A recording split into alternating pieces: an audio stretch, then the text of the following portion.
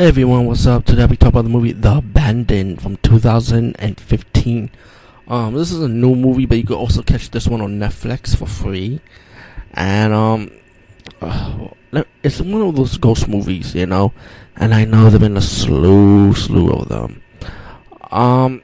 This one is, it depends on how you're gonna take it. There's many types of ghost movies. There's ghost movies that are slow paced, or then medium pace, slow and fast paced, and there are ghost movies that are fast paced. But this is one of those ghost movies that are slow paced, and it gets to its point towards the end of the movie. The reward of this movie does pay off at the end when you get to the end credits, but the twist ended. So the movie is good for me for that reason. But I like it for what it is. Does it have a replay value? In my opinion, no, because you already know what happens in it. The movie's about this lady. She becomes a night security guard. She's partnered with this guy who's also a night security guard, and they just gotta watch the place. One of the rooms that she was curious about was a room called 441, which was the room was charted, but it's not like there's no cameras in that room. And the lady was kind of curious. She decided to go in. Was being nosy, wants to know what's in the room and stuff. And you realize it was abandoned. The whole room was abandoned.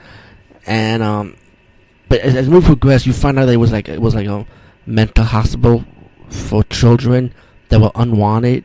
And I think this was based on a true story if you think about it, because I remember a documentary. I think Geraldo Rivera covered it many years ago. I think it was in the early 80s, I think, about this mental hospital, how these children got abused and stuff, and they wasn't even being taken care of. So this movie was kind of like based on that, I would say.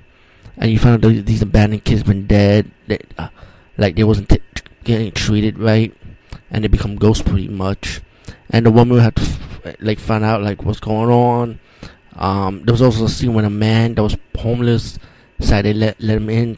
The woman decided to let him just stay the night. But then he ended up going to the abandoned part of the building, and he ended up dying from one of the ghosts killed him, I don't want to spoil the ending for you, because the ending does pay off, because it does have a real major twist in this movie.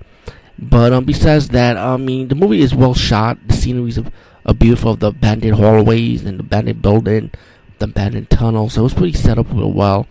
I like the actors, even though it was only maybe about 4 actors in this movie, I would say, but they were pretty all the main actors and the main actor and actress, with the night security guards working together with the woman and man, which were the key players in this movie. Pretty much, they were likable to me, in my opinion. The Abandoned, I say watch it for Netflix for free. Is it worth the replay value? No, because like I said, you're gonna know what happened. You really gonna know what's happening. But like I said, it does have a really good twist ending, so it does pay off. So at least give credit for that. Anyway, peace guys, see you later.